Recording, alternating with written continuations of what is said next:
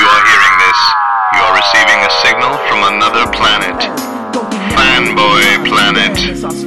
Watch anime chicks with inflatable breasts. You might be a Trekkie. Sit back and watch as the uber geek goes and kicks it up a notch. Turn to the letter F in your dictionary and add this word to your vocabulary. Take a look, cause I'm the real McCoy. Damn it, Jim, I'm not a doctor, I'm just the definition of a fanboy, baby. I'm a nerd overdrive, I will always survive. Fanboy, baby. Feel so alive watching Babylon 5. We're going to be a fanboy, baby. Making best friends with a robot bender. Fanboy, baby. I never give up and I never surrender. Okay, hopefully that doesn't tax anything. Now, did you have any trouble getting into the convention at all? It was a brief adjustment of, like, I did what I would normally do, right? Bring up a panel early so that I'd be, because I'd go into a room early. So that's what I did. And then I did with Star Trek. And so it was like 10 o'clock on Thursday morning. And I went in at 9:50 and it said this video is private. Right. And so I'm on my phone and panicking. Was I supposed to do some other registration step that I didn't know? Yeah. And then at 10 o'clock, it was fine. Yeah, I think they changed that because it would say they had a button that said start video when the session starts or something like that. Yeah, I saw that too. It was a little freaky. I don't know. I've been to a lot of online conventions, and the thing that was kind of missing here was like a central hub for information. Yeah. Yeah, I would agree with that. So, this is perfect. Let's go in. Hey, this is Derek McCaw, editor-in-chief of fanboyplanet.com, and you are listening to our post-Comic-Con at-home podcast, and thus you came in as we were talking about it. So, running this from the Brett Cave, please tell us, producer, who are you? Rick Brett Snyder. We're back to audio, and I do want to say, we experimented last week, by the way, with having both audio and video versions, and I got one comment back that they really appreciated doing it on video. I don't know that I would do it consistently. It was nice, but as Rick and I were talking a little earlier today, there are some things that need to be worked out technically to make sure that the audio is not a pain in the butt for you to edit. And so I appreciate that, and we'll figure that out. We're going to work on that. We'll work on that. So anyway, I do want to, of course, say that if there's anything that we talk about on this podcast, and obviously there will be things on this podcast we'll talk about that you'll want to purchase for your very own, and you cannot find it at your local brick and mortar store, there are Amazon links, and we'll be directing you to some directly shortly. There are Amazon links on each and every page of Fanboy Planet, and we are affiliated with Amazon, so every time you click through and order something, anything you order through Amazon, if you come from Fanboy Planet, may generate revenue for the site. It's not a guarantee, actually, but most of the direct links are. So there we go. Of course, if you would like to just help donate and defray the cost of running a website and running a podcast, you can go to PayPal and donate at editor@fanboyplanet.com, as well as, please, any questions, comments, commentary, criticism, compliments. We love compliments. You can write in to editor@fanboyplanet.com. You can also join the conversation on Facebook, Twitter, and Instagram at Fanboy Planet. Pretty simple to remember, right? Okay, so we are back. This is everybody's making this joke. I can't tell you how many Facebook friends I saw that still went down to San Diego. No. And stayed in a hotel. A lot of pros really? Did, because they're used to it. So they went and they stayed at hotels and posted photos of empty the convention center. And there were cosplayers. I saw a news story that said cosplayers had shown up just to show their solidarity, because you got used to the rhythm of doing this time of year. Mm-hmm. I did leave my apartment. I did go away for the weekend because it was also my birthday, as it always is. Almost always is Comic-Con. So we went away, and it was a tremendous, feeling to be like, I'm not exhausted at the end of the day. And yet I feel like I saw more panels than I ever have in the at least 15 years of covering. I mean, I've gone to Comic-Con for 20 years, but so this would have been my 21st. And I find it very interesting that they got to 50 years. Last year was Comic-Con 50. This is 51, and then it's the first virtual. So it's like the next, I don't know, 50 years is going to be this interesting hybrid thing, and we'll talk about it. And I think on last week's podcast we said, these are growing pains. I fully accept that. Anytime that an organization of this size and an event of this size is trying something new and transitioning to something new, we've watched it happen over and over again with what we call Hotel Apocalypse. You've seen it when a lot of the exclusives went online, and we were able to talk about that last week. I believe you managed to get all the Mattel toys you wanted. I did. I got the Mattels. And I got the one Mattel toy that I wanted. It was very interesting. I panicked. I was going to go back and last minute think, should I add the X-Wing? But on my phone, it was just a little awkward, so it did not work as smoothly. So I at least got the Land Rover with the Hulk and Rocket, but by the time I went a minute later back into, and of course we were on the road too, so trying to enter all my information on a windy mountain road. It's like, well, okay. That slowed me down. But anyway, that part, I guess, worked fairly well. That was a good example of Mattel they used Instagram as their hub. And which I thought was going to be a little iffy, not because of Mattel. Right. Because I think Mattel has run their exclusives for years online very successfully, very smoothly. I've missed out on a couple, but that was me. Yeah. I've never felt like they didn't know what they were doing with that. I was a little iffy just because I think Instagram very recently started that online sales thing, and I'd never used it. So that's really interesting. Yeah, the thing about it innovation. Is the conventions I've gone to that have been particularly successful have gotten the idea of a hub. And the hub is it can be several hubs. For Mattel, their hub was Instagram, and then the hub linked to various parts of their store. And so it was like you didn't have to know their store, you just had to know Instagram to get to their store. And but the convention was missing anything like that. I've seen a couple of conventions now that have used Discord as their convention hub. Okay, well, that's interesting. They set up a Discord server where they can have like an assistant. They can have somebody there who can help you figure things out. And then you can have social areas, which was what was really missing, was being able to just chat at random with people. No, I would agree with that. So when we talk about the strengths and weaknesses of this, and we might as well, I think the strengths were, I got into every panel I wanted to. Yes. There is still,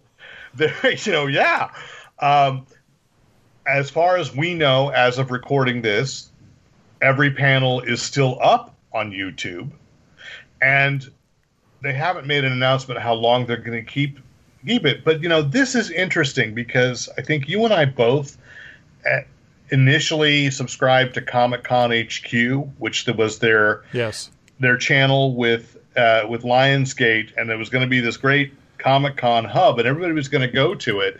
Don't bother looking; it's gone. Yeah. But the problem was, it was both. They were dependent on being their own service. They had to run their own servers. They had to do all this stuff. When YouTube took care of it all. Yeah. This was, from that aspect, I was very nervous. Literally checked into my hotel and booted up my computer and said to Stephanie, now we'll just see if they've got the bandwidth to handle this. Yeah, nothing was a problem. There were a couple of tracks. So there was the main Comic-Con panel tracks, and like 100. I don't know what the count was of all the let's say 150. I'm guessing tracks, and then there was also there were two film tracks. One of which was standard films, and the other one was anime. And those were both run through a secondary, and I can't think of the name of it, a secondary app that's kind of like the thing that Netflix had to sync up your parties for watch parties. Watch parties. But this one works. This one works. I wish I can. I'll find my notes. I'll put it in the notes somewhere. And that one, I watched a couple movies that way, and you were able to chat with the audience. That was the most social interaction I had. Was watching a movie with strangers and chatting about it, and everything was positive. There was at one point somebody said something that could have been interpreted bad, and their Comic-Con guy was right there saying, "Please watch your language. That could be interpreted wrong." And he was right. I read it the first time. I didn't think anything of it. So that was great. That was terrific. The other track that they had was a gaming track. And so this was either going out to things like Tabletopia or any of the virtual gaming servers or just Twitch. And so the different tracks were making proper use of technology. That was great. I'm amazed at how well that worked. The social thing, that's where they really have to focus, and they really have to relax a little bit and trust that people will be as good as they can be in the circumstances, as far as you didn't have to log in to watch any of this stuff. And yet again, I understand this was oh yeah, brave new territory for them. I think from that perspective, they handled it really well. Yeah. I will say, this is I didn't do the watch parties, and I rarely do go to the film festivals or whatever there. I mean, if they had it, I was still thinking they were going to show New Mutants, which I watched from the porch of the hotel I was checking into because our room wasn't ready, and that was fascinating to me that I could do that. Bring up my iPad and watch that. But what was interesting was, and this is not Comic-Con, this is every studio or this is every group deciding there needed to be different lengths. Like the Star Trek panel was an hour 15 minutes, I think, and the New Mutants a couple hours later was half an hour, and the moderator even said, "Oh, I think I'm getting the signal." But I think it's because they were editing things out since they pre-recorded most of these. And again, I don't blame Comic-Con for that, but now that you've done it, you're right. The social media aspect. This is what I felt like I missed, was if I was in a panel in Hall H and there's a different energy when there are other people sharing the same joke. And I got to say, of course, the New Mutant cast was like, they will be bonded. They'll be doing reunion conventions before the dang movie gets released. They got a couple more premiere cycles to go through. Yeah, and I think Fox at least handled that part really with good humor at the beginning when the teaser came up and said, had the initial 3 years ago release date, and then it got slashed out, and then and then had internet comments going, "What again?" Blah, blah, blah, and said, even when they committed to the end of August, they said a little thing popped up and said "fingers crossed," and so I think by this point, the cast is all punch drunk from having to have talked about this for so long. So I thought that was a good panel, but I wish it was where I realized, I missed the Q&A. I miss, even though sometimes questions are like, I hope this does not insult anybody, but I don't need anybody to say, first of all, I want to thank you and the rest of the cast for coming here to Comic-Con. But that's okay. I don't need 10 questions to begin that way. But, I think like Star Trek elicited those questions early, ahead of time, so then they could ask. They did do a Q&A that was fans had written in with questions. I don't think everybody did that. And then there are, things like, as you said, the Bill and Ted Face the Music. Kevin Smith was a great host. I do wish that, I just noticed that Kevin Smith swears a lot. And he did in a panel when he said, what's great is that this goes right up to the line, this is still kind of family appropriate. Like, right. Kevin, you need to be. There was that irony right there. I saw it as well. But with respect to people being there, like the cast of Motherland is from all over the world, South Africa, London, whatever, and they were all there. And they could be from home. Yeah. So there is terrific. a matter of it's nice that you could be here today. Yeah. Or that they gave the time. Although, again, I think those were all pre-recorded. Oh, yes. And because I noticed some edits on Star Trek. I noticed some edits on Bill and Ted, and there was another one. I'm pretty sure that 90% or higher of what we watched was pre-recorded.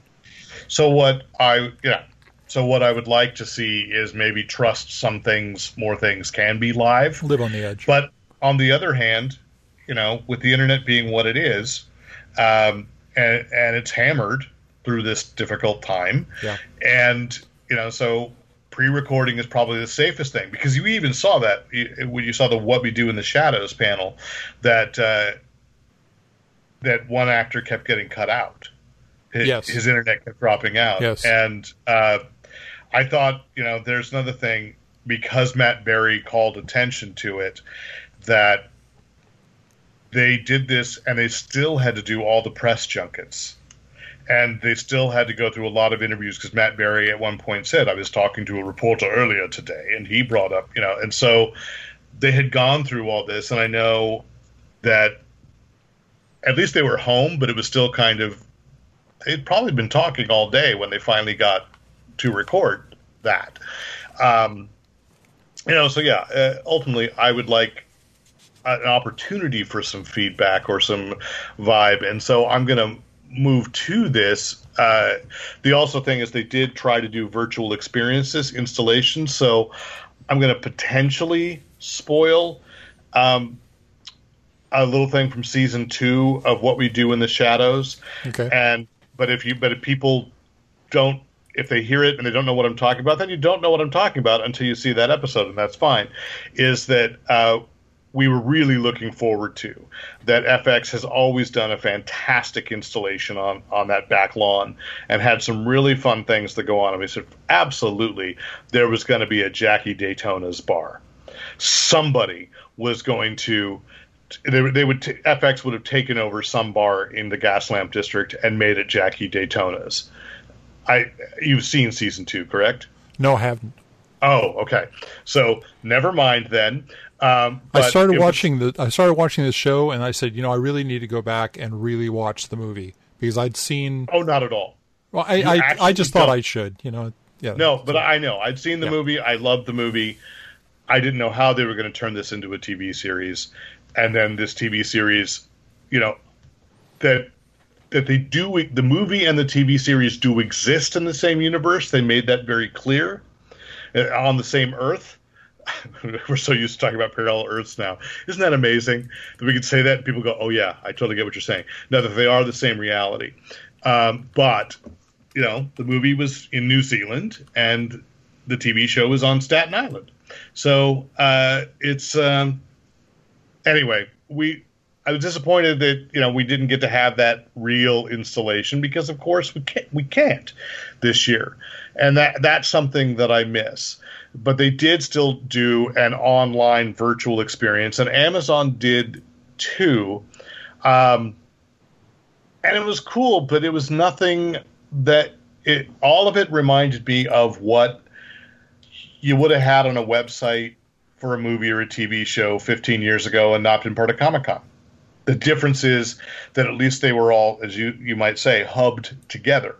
So you go to FX and you have an American Horror Story. You have Dave. I've never watched that show. You had What We Do in the Shadows, a couple others Archer. So there was an Archer one, but I couldn't get Archer to do much. The What We Do in the Shadows one was kind of fun because they had a little video game, a 2D side scroller of Guillermo Vampire Hunter. And so he was trying to protect his master. And so, it was cool. It was kind of like that mobile game version of Stranger Things that dropped a couple of years ago. So that was fun. That was cool. American Horror Story had a trivia contest. Basically, you had 10 questions that covered all the seasons of American Horror Story. I've watched about half. I couldn't. Yeah. You try as many times as you wanted. But I still don't know what the ultimate prize was, because I just was like, That was one I didn't know. I didn't watch that season. Even if I did watch that season. On that show, you don't want to get all the answers right because something really does happen. No. Maybe. Yeah.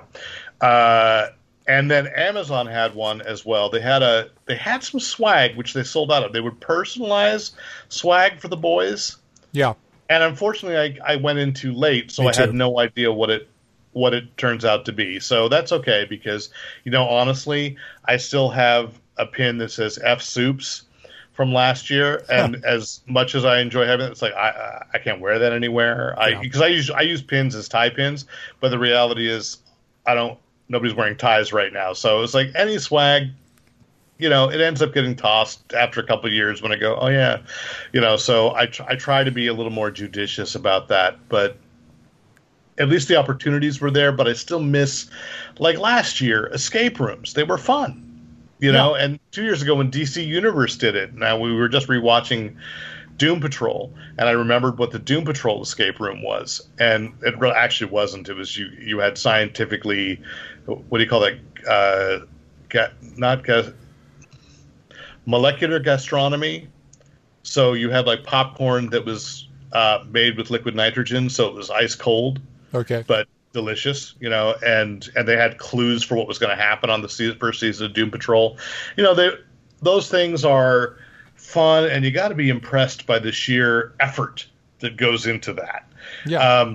So again, not holding it against any of these companies, it's just why I realized I wish that when Comic-Con comes back, and I'm not calling it that it's going to happen next summer, but when it comes back, I will go again. But what I hope is that they will do some kind of hybrid, because I really liked not having to camp out in Hall H all day.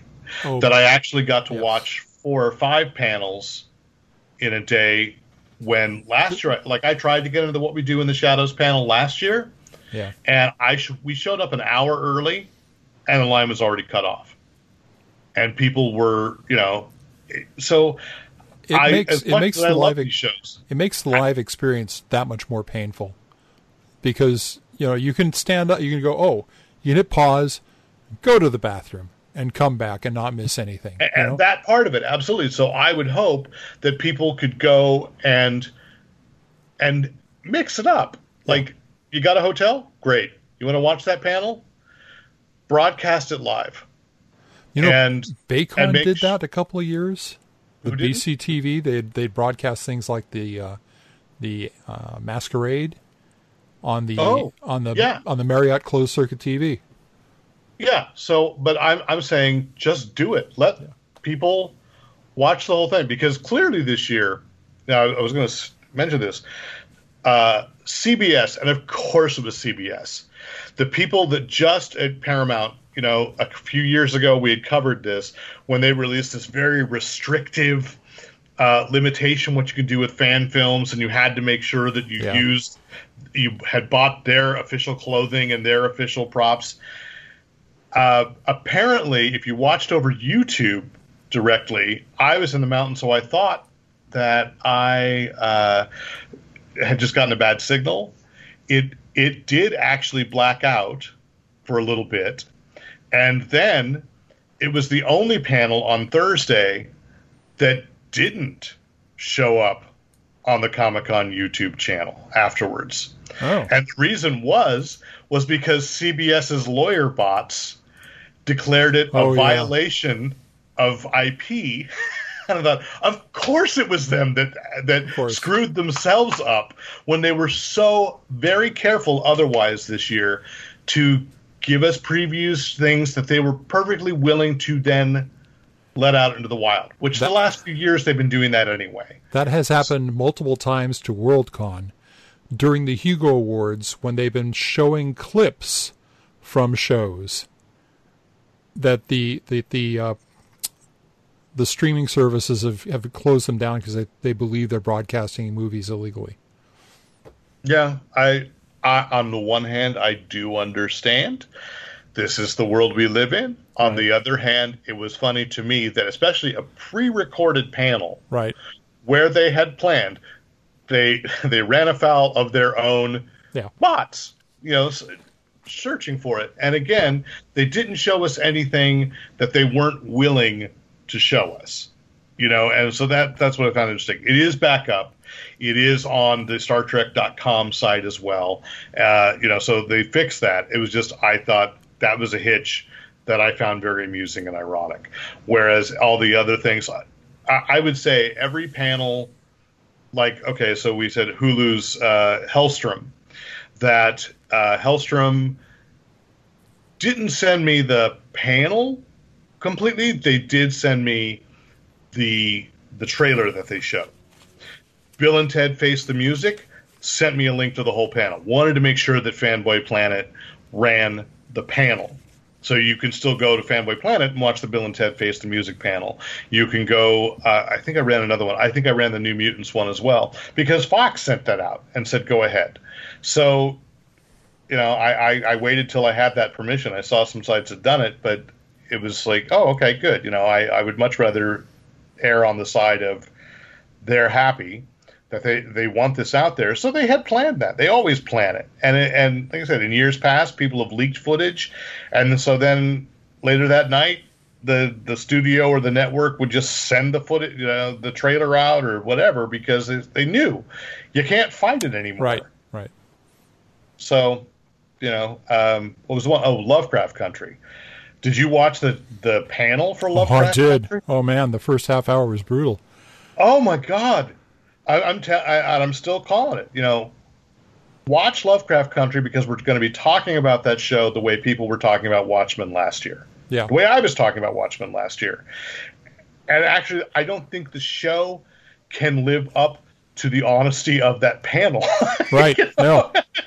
No, you're totally correct. So I was sitting there watching that, just going, I really appreciate this. I feel that it is that I am happy to be made uncomfortable at least once a week in this world, and that was and I'm lucky if it's only once a week. But it's like that one where I'm like, I respect. Courtney B. Vance is one of my all-time favorite actors. So when he's talking, I'm like, and Kenneth Michael Williams, yeah, he was astounding on When They See Us on Netflix. And so to see him in this and the genre stuff, and I'm like, these are two actors that I know are just tremendous, and I respect the heck out of them. And when they're talking about this kind of stuff, well, of course they are, but but they used this panel as a way, all of them did, to speak about real world issues when you're talking about a show, which of course Lovecraft Country, that's part of the point, right? Is to talk about how, we have had two different Americas for a long, long time, or maybe always. And to see it from that perspective, I'm really looking forward to that. And I'm just looking behind me now, because I know I have the book on my shelf, and I'm going to have to start reading it tonight. Yeah, you mentioned that, and I thought, I bought that one on ebook a while ago. I should get back to that one. Yeah, so I bought it before they announced a series. I just thought it was a cool idea. I heard people talk about it. Yeah. So I am a little unclear at this point if that's going to be a series that they plan to make ongoing, or if it is just a 10-episode adaptation of the novel, like Watchmen. I wish that they would. I wish they'd decide that up front, and not like some of the stories have felt like some of the shows have felt like they make that decision halfway through the season or whatever, and then they write in a way to hook it into another season. I'd like to see that. Just give me a well-crafted story with a ending that lives up to the story. Right. I mean, that's an overall Hollywood challenge. Yeah. I mean, it's that they can't know for sure it's going to hit. Nobody intends to make crap. Right. Well, mostly nobody. So they're not. You can't really be sure until you get there. I mean, like, I was one of those skeptical about Watchmen too. And how many people were naysayers about Watchmen? And then, of course, as soon as that ended, everybody was howling, where's season 2? Right. And David Lindelof said, I have no intention of season 2. But, so I agree, that's a way to do it. But you mentioned the Lovecraft Country, and that paired very nicely with the first panel I watched on Wednesday was the one about Watchmen and the masks. Yeah, I want to go back and watch that. And that one had a lot of the same themes, but bringing that whole thing, things that have happened since the show came on, that is just like freaking me out socially, and tying the same kind of theme into the Lovecraft Country. I'm really looking forward to that show. Yeah, I'm gonna say to tie those, I've got to watch that one. I did mean to. It's just what was happening Wednesday afternoon, but I was not in a position to watch. And I just think back to what Louis Gossett Jr. said in Watchmen. Wounds need air to heal, and that's what's going on. We're finally bringing things to the light and trying to disinfect them and trying to make them better, I hope. But I'm not the one that can do that. Yeah. So but again, like I said, I want to be afflicted. That's always that thing. That a good person comforts the afflicted and afflicts the comfortable. And we're just aware of how comfortable we've been, and we need to be afflicted. Because it hurts a little, but not as bad as you think. Come on. Speaking about another social issue that came up a couple times for me, I wonder if it came up on any of the panels you watched, the pronoun issue, introducing yourself with pronouns. Well, it came up in Bill and Ted Face the Music. It came up. That was the second time it came up, and that one was the first time I was saw just that Bridget. She was the one who they were the one. They. Yeah, they go by that, and that's yes. So we've talked about this before. Yes, it's awkward when you're in your 50s and you've used these pronouns one way. And the reason it's awkward is you're just used to it. It's the unconscious usage. Right. So what if it has to be a conscious usage? Eventually you'll get into the rhythm of it. I don't like it whenever my web browser or my operating system changes the interface. But eventually I get used to it. So come on, that's all it is. The first panel I went to, every member of the panel introduced themselves with their personal pronouns of choice, and I was thinking, this is cool. This is nice. I would have not expected that at a Comic-Con, and that was really, aside from Bridget in the Bill and Ted, nobody else did for me. No, that's interesting, and I think that's something Kevin Smith will take to heart the next time to research that little bit. Yeah. Especially because Kevin Smith, uses pronouns a lot and talked about them a lot in the third person. His enthusiasm was great. I do wish there'd been a little more time spent on William Sadler, because Death is my favorite character. Oh, he was terrific, though. Franchise. So I'm excited. I also suspect, this is my prediction, and then I'll move on a little bit, is that there will be a Death Jr. Anthony Kerrigan, who was Mr. Sage on Gotham, tall, bald guy, and he's on Barry. Funny as heck. Already looks like what William Sadler looked like in 1987 or 88. So they haven't said what his role is, but they said he's a cast member. And I think, this is all about passing on to the next generation, right? So I will be so happy if I'm right. But anyway. That panel also had one of the best reveals when Samara Weaving revealed that her uncle was Hugo Weaving. But no, it's not a reveal. I knew that. She was in Ash versus Evil Dead, and that was the first time. But it was funny to me that Kevin Smith hadn't put that together. And so again, it's. I saw the name and I'm going, I wonder. And plus once you know that, they look very much like uncle and niece. They actually look more like father and daughter. But I've been following her for a while because she was in Ash versus Evil Dead. She was in Ready or Not. She was just in the Netflix series Hollywood. I think she's a great actress. And interesting, to me, she has such a sculpted look that... She looked like old Hollywood. she can play anywhere from 20 to 40, and she can play any decade. Any decade. You know, so and she's a really good actor. I love Ready or Not was one of my favorite horror movies of last year. We just rewatched it a couple of months ago, and you know, I think it's on HBO Max right now. It's so much fun. Anyway, let's get to it. Why I think they will try to go back to something regular. The estimate this morning of how much revenue, we talked about this on the last podcast, but now the mayor released this estimate. How much revenue they lost in taxes and, you know, general sales, so forth, around San Diego. Restaurants, hotels. $166 million. That's a good weekend. Doesn't matter who you are. That's a great weekend for a blockbuster film, much less. But like I said, that's a big chunk of the city's annual revenues. So, you know, again, these are difficult times. I'm not eager to rush in and have people get sick. I want everybody to be able to be safe. On the other hand, I understand this is killing the economy, and this is killing cities.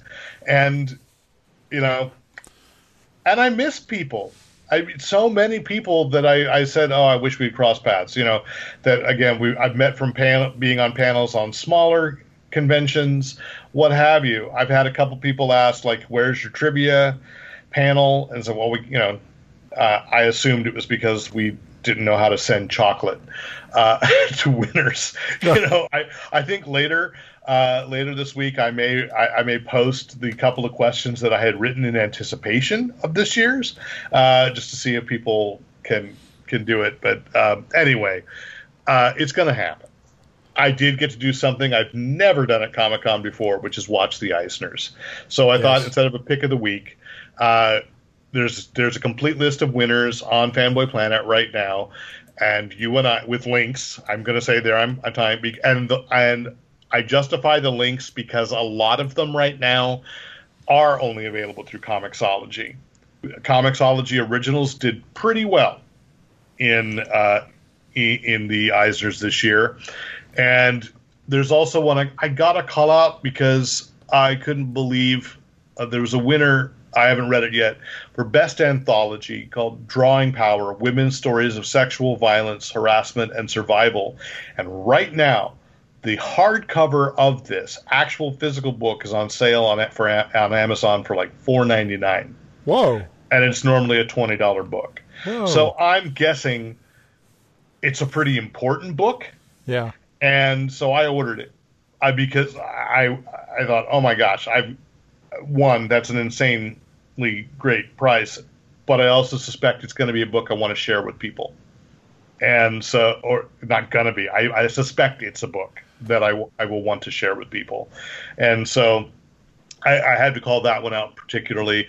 I did discover like there's a deluxe version of They Call Us Enemy coming out in August. I had no idea. Now, I'm not sure that I'm going to buy it. I treasure my copy, but I might if there's like added material, because I thought that was a terrific read. But I'd rather focus at the moment, like we both bought a lot, and some through Comixology. Is there one of them that maybe you didn't know about, you read this weekend, and, you know, I will say the Eisner Awards, I thought Phil Lamar did a great job hosting, but also that proved why being remote is so weird. He was making jokes that I had no idea if anybody else, found funny. And I could tell he was, because there was no response. He was funny. I do think Phil Lamar is great. And someday, if you ever see me at a convention, I'll tell you the story about how Phil Lamar and I first met, long before I started going to Comic-Cons, and had that same kind of situation with him, and we had a good laugh about it afterwards. And we still occasionally have a good laugh about it when we see each other. So what was yours? What was your pick of the Eisners? So, I was all over the place. Sure. I bought a bunch of stuff. Stuff you've been raving about Bitterroot for years. for a year. Feels like years. Feels like decades. And it took you years to read Manifest Destiny. So yeah, well, I haven't. Okay. I've just gotten into the first graphic. I've gotten. It's like so much good stuff right now. I know. I know. So I haven't read that because I know that's going to be good. I haven't read Invisible Kingdom because I know that's going to be great. It's beautiful. The one that surprised, and there were a bunch of other ones along the same lines. The one that surprised me, you would never take a guess. I will tell you. I will give you a clue. You'd never guess that I would. This one would. I would buy this one, and that it'd make a big impression on me. Who Wet My Pants? No, Who Wet My Pants did not win. No. But my guess. Okay, and I'm just looking through the list that I have up. I might go with. This is no. The first one I was going with is there. Okay, I'm going to go with my. No. Guts. Good guess. Wrong. And you kind of went in the right direction because that's best publication for kids. You went for teens? My second choice was Laura Dean Keeps Breaking Up With Me. And that's the one. And this is an amazingly delicate, human, real feeling story. I've never been a young lesbian girl. And yet you talk as if you have, Are You There, God? It's Me, Rick. That's one of my favorite Judy Blume That books. was an entirely different. Okay. It's an amazingly well-crafted story from the standpoint of the internal monologue and the dialogue that comes out of it, of the characters and the realistic way that kids act. And then on top of that, the artwork is amazing. It's Mariko Tamaki. Well, let's point out. No, she's the writer. She's the and Rosemary. She's the writer, and she also won Best Writer. Right. For Harley Quinn, Breaking Glass, Laura Dean Keeps Breaking Up with Me, and Archie. And I'd read some of her Archie stuff too. It's terrific. But the Rosemary Valor O'Connell. Yeah, that's the artist. That's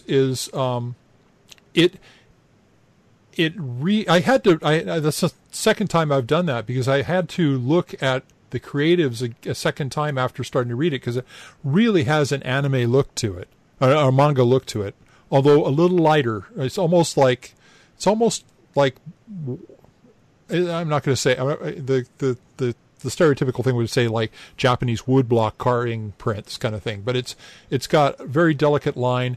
It's a black and white, but it's done in colored ink with some shading that's done in it, and I'm seeing stuff in I bought it. It's $3 to get the ebook version of it, and reading it on my iPad. There's one problem with it, which is they shot it a little too small, and I think they shot it because because I think they wanted it to be readable on a phone. I'm still not sure what they would have gotten that, but the way you've read. Like Marvel books where they do guided panel stuff. Mm-hmm, mm-hmm. They don't do exactly guided panel stuff the same way here. Instead, the panels enlarge subtly over the tops of other panels. So you don't lose the placement on the page where you are. You're not getting the whiplash feeling to it. So it hit on an area that I was not expecting from the standpoint. I was expecting it's best publication for team. It's going to be a great story. It's going to be great art. I was not expecting the technology in this to be groundbreaking. That's interesting. I may check it out that way. Although, and I do just want to praise, I have picked up, whether intentionally or not, let's just pick them up, books from First Second Press, and that's who it's. I think Macmillan. Is the main house, but First Second is the imprint. I've never read a bad book from First Second, and they publish a lot of Jean Luen Yang stuff as well. I think they did American Born Chinese and the Boxers and Saints set. So I've just been impressed by their curating of who they select and what they select to publish. So you can't go wrong with First Second. I mean, I suppose you could, but I have yet to find it. My choice is I really, though I really like a lot of people at Comixology, and I usually wait and buy their books solid. Like I bought Ask for Mercy by Richard Starkings. I have the trade paperback. I've stayed away from doing it as a digital. But because this won, I went with, and what was the actual category they won for? This was, why am I not seeing it right now? But anyway, it was Afterlift by Jason Liu and Chip Zdarsky. And Best digital. So it was meant to be a digital original. And I love that that's there. I also want to say, when I look at this, that Chip Zdarsky, who is a tremendous artist on his own, obviously, and a tremendous designer, that he collaborated with Jason Liu and gave Jason Liu top billing, even though, it was the concept for the book, and they are honest about this in the back, was completely was his, and he said, fed it out and said, here's some ideas, go ahead and do what give me some concept art and so forth. So one, that speaks to how great Chip Zdarsky is, and again, thinking probably also being alphabetical order, but to actually tout the artist first, give the artist top billing for something. When you got digital, you do have to be careful with it, right? And make it right. My iPad's big enough that I just go page by page, because that's what I would read a comic as, right? So, but this is about, I thought, a clever idea. It's a young Chinese American woman who is driving for, I can't remember what the name of the Uber stand-in is, but it is basically a gig economy driving service, and she picks up a passenger and discovers that what she's actually becoming is getting dragged into ferrying souls across to the afterlife, and gets involved in a struggle. And it's a really interesting philosophical discussion about what can be forgiven, what shouldn't be forgiven, and yet it never stops being an incredibly fascinating story, fun story.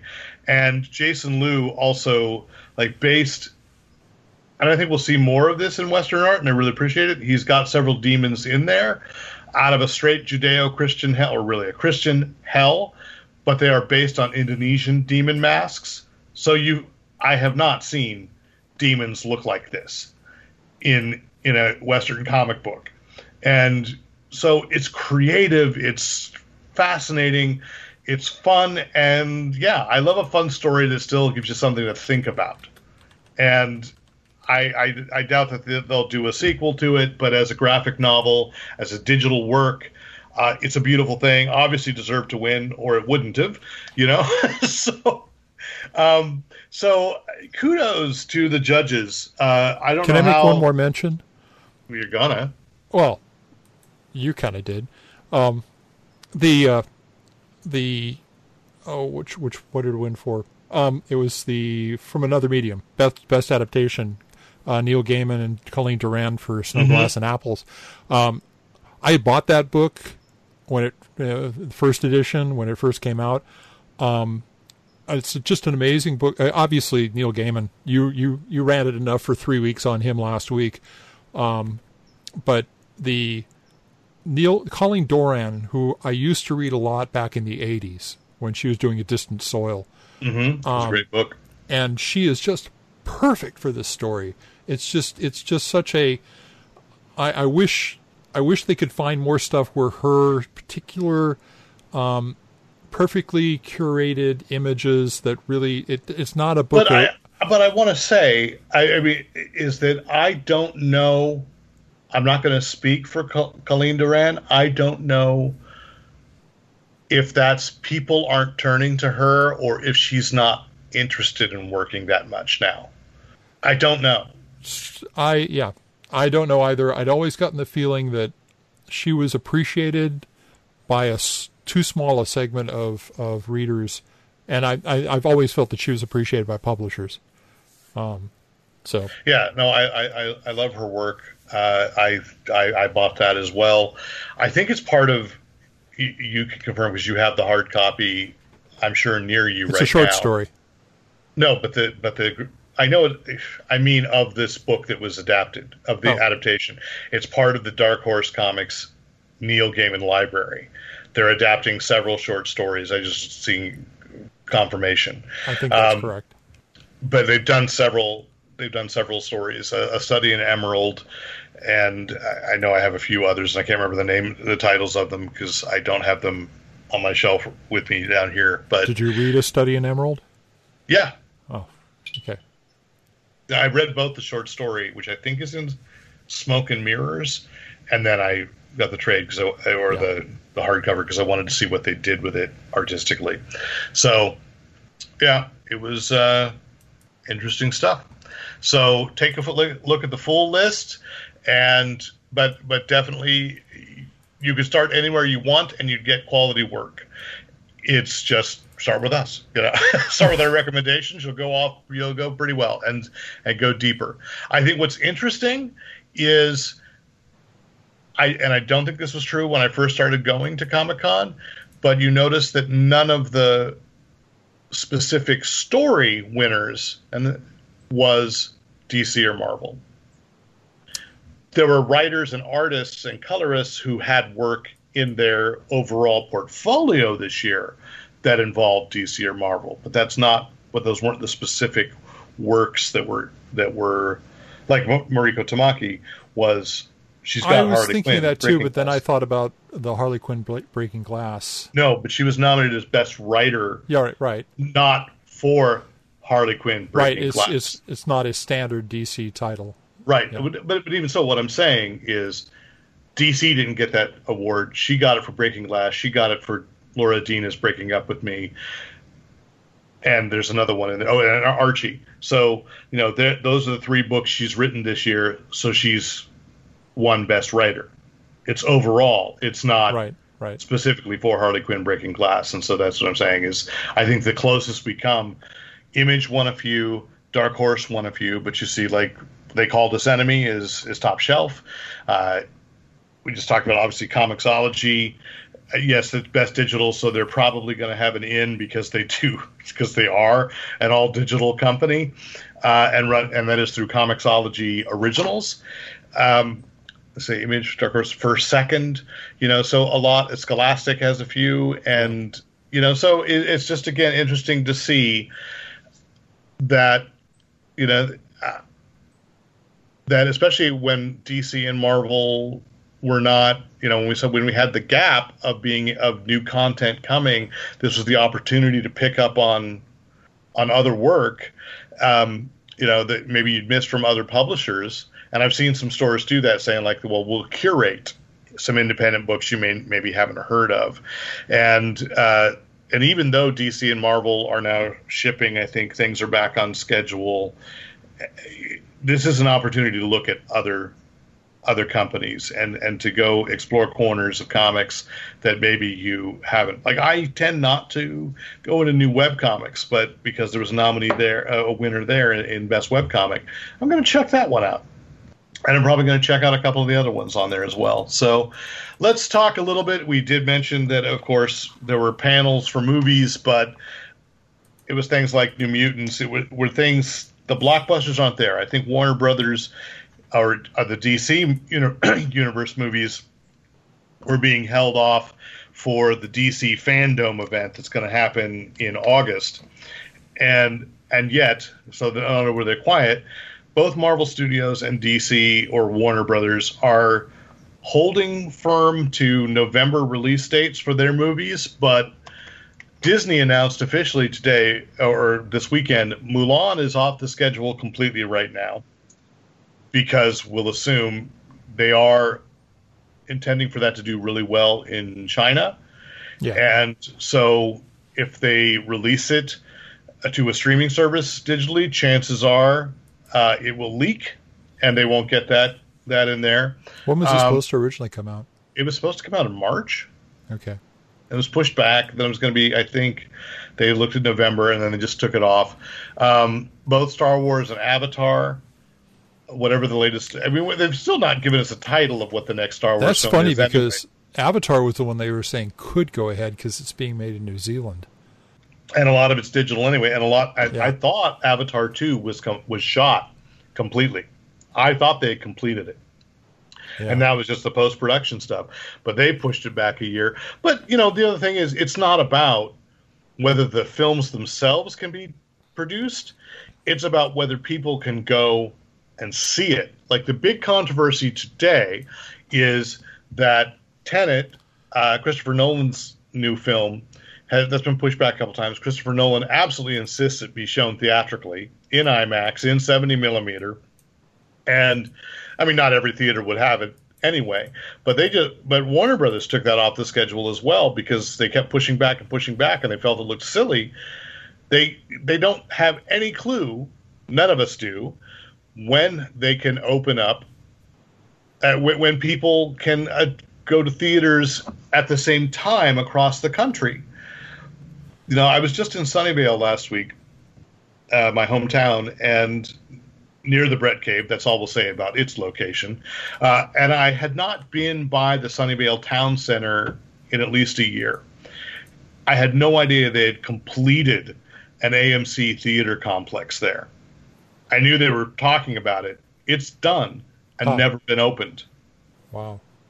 And it was one of the saddest things for me, because I love going to movies, to have seen that. So I get it. Everything is up in the air, but Tenet is going to be released in Europe and China, which is assumed that they will be able to open up sooner with movie theaters. So Europe and China are going to get these films before we will. And I suspect that will happen with Mulan, that once Disney sees that people in China are going back to movie theaters, even if we're not in the U.S., they're going to release it there first.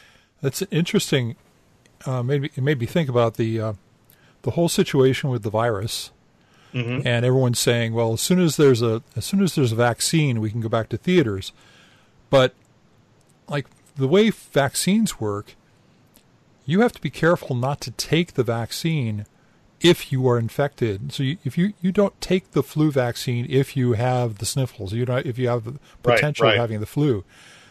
And so if a country that doesn't get themselves in line with the flattening the curve and driving the numbers down is going to have a harder time once the vaccine comes out, potentially. I mean, I'm not a virologist. I only play one on TV. So, but there's the potential.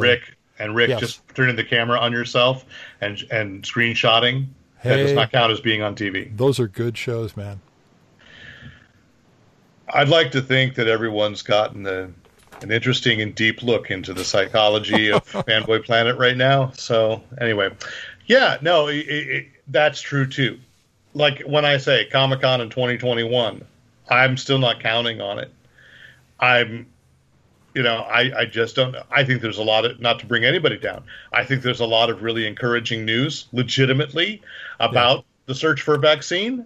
30,000 human tests in the current. But as if you're here, you've already read sci-fi, you've already read comics, you understand. Look, the weird thing is the sci-fi fans are probably the most realistic because we've seen in movies and books how this could all go wrong and how it could all go right.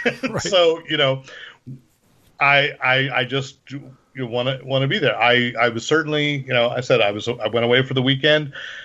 The activities we did were completely outdoor, and we either did takeout or went. But I won't say what town we were in, but we could tell some businesses really took it seriously, and some businesses didn't. And if they didn't take, and if we saw it was a restaurant that had an inconsistent policy, we just kept driving or kept walking. So anyway, let's talk a little bit about TV because I do want to say why the New Mutants would not be dropped, by the way, on... I want to shout out to Dave Tapia, who was occasionally a guest years ago, who pointed out to me that one of the reasons Disney is not just going to drop New Mutants on a video on demand or on a streaming service, even though the X-Men movies have started showing up on Disney Plus, is that the Fox deal was that all those movies would go to HBO first. Oh. So if Disney, their only hope to make some money is video on demand, and then they don't get the right to actually run New Mutants themselves until it's, I guess, maybe had 6 months on HBO. So, it's not in their best interest. Let's always remember, it's show business. It's not in their best interest to release New Mutants to home video right now. I didn't realize that, and now I'm going to stop saying, come on, just drop it on Disney Plus or Hulu, because they can't. Yeah. So I get that. All right. So as we're recording this on the evening of July 27th, to remind you that Season 2 of The Umbrella Academy drops on Friday, July 31st on Netflix. And, of course, I do have an interview with a cast member of Ken Hall from the Umbrella Academy. There's a video interview up on the YouTube channel and of course, Fanboy Planet. Star Trek Lower Decks. So they previewed that on a little bit on that, and realized that it's the same co-creator as Solar Opposites with Justin Roy, Mike McMahon. So we saw a little bit of Lower Decks. That's going to drop on CBS All Access on August 6th. And I know it'll be hard to remember because September is both so far away and yet going to be tomorrow. The Boys Season 2, September 4th, and we should say The Boys has already been renewed for Season 3, which I'm not surprised because I think the fan reaction, not just a fan reaction, viewer reaction on Amazon Prime to The Boys Season 1, that's an evergreen, right now it's a show that people were discovering all year long. So they renewed it at the end of Comic-Con last year before they'd shown a single episode. And then, so none of that surprises me.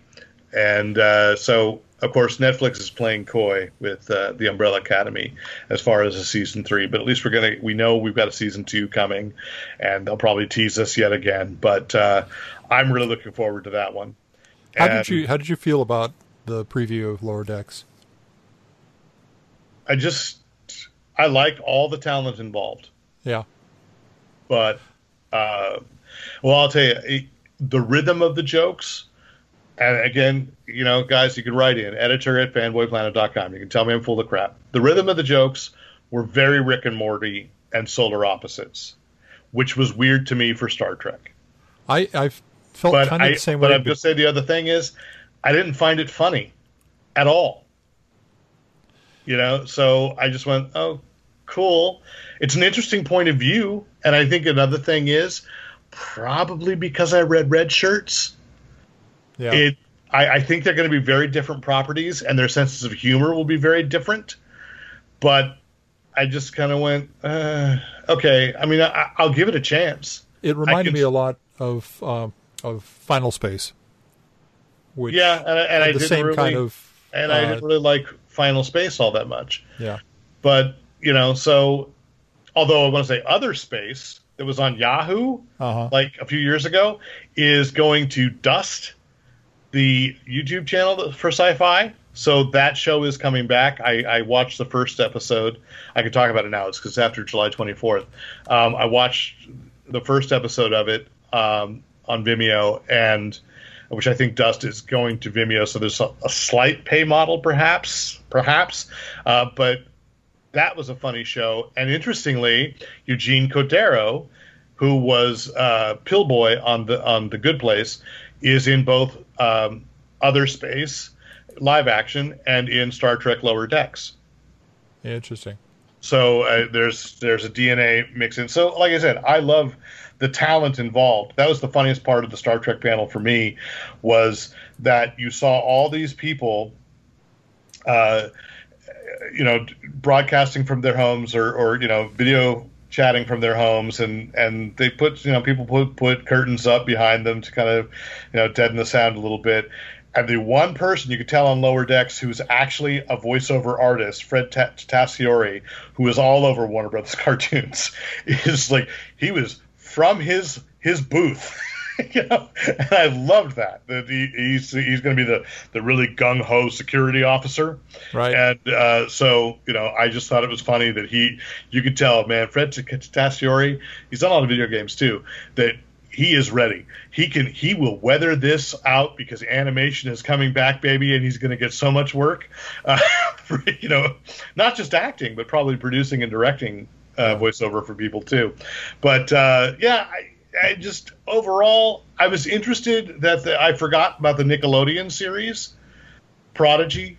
I mean, that they finally named it. I forgot that there was a Star Trek series, and it's interesting. I don't know. The only problem I have with this approach is Star Trek that kind of, because they called it Star Trek Universe, where you have to go out into so many age groups and target and find every little corner, you know. They'd done it with Star Wars. I mean, Star Wars had a lot of stuff that was aimed at younger audiences. Well, no, I know they did, but I don't know that's new for Star Trek. So it's, to me, a little bit of an uneasy fit. I'm sure I will enjoy it. I mean, I certainly read comics for years and years. Yeah. Well, they did the animated series too, and. But, you know, I mean, it's interesting because I have to go back to the animated series. You know, that's on CBS All Access right now, too. And to me, the only difference between the live action, the original series, and the animated series as a kid was one was a cartoon, but it was the same. You know, it was the same, 100%. The stories are slightly simpler, and they don't go into the social commentary as much. They were, however, written by real live science fiction writers for the most part. And a lot of Star Trek original series staff members as well. You know, and some of the things have sort of become canon for Star Trek too, and that's, you know, so it's interesting because I give it all a chance. The same thing, you know, Discovery. I think I came late to Discovery mainly because I just didn't want to have another streaming service, but I watched a couple of episodes when I went to England a couple of years ago, and it was on Netflix in the UK.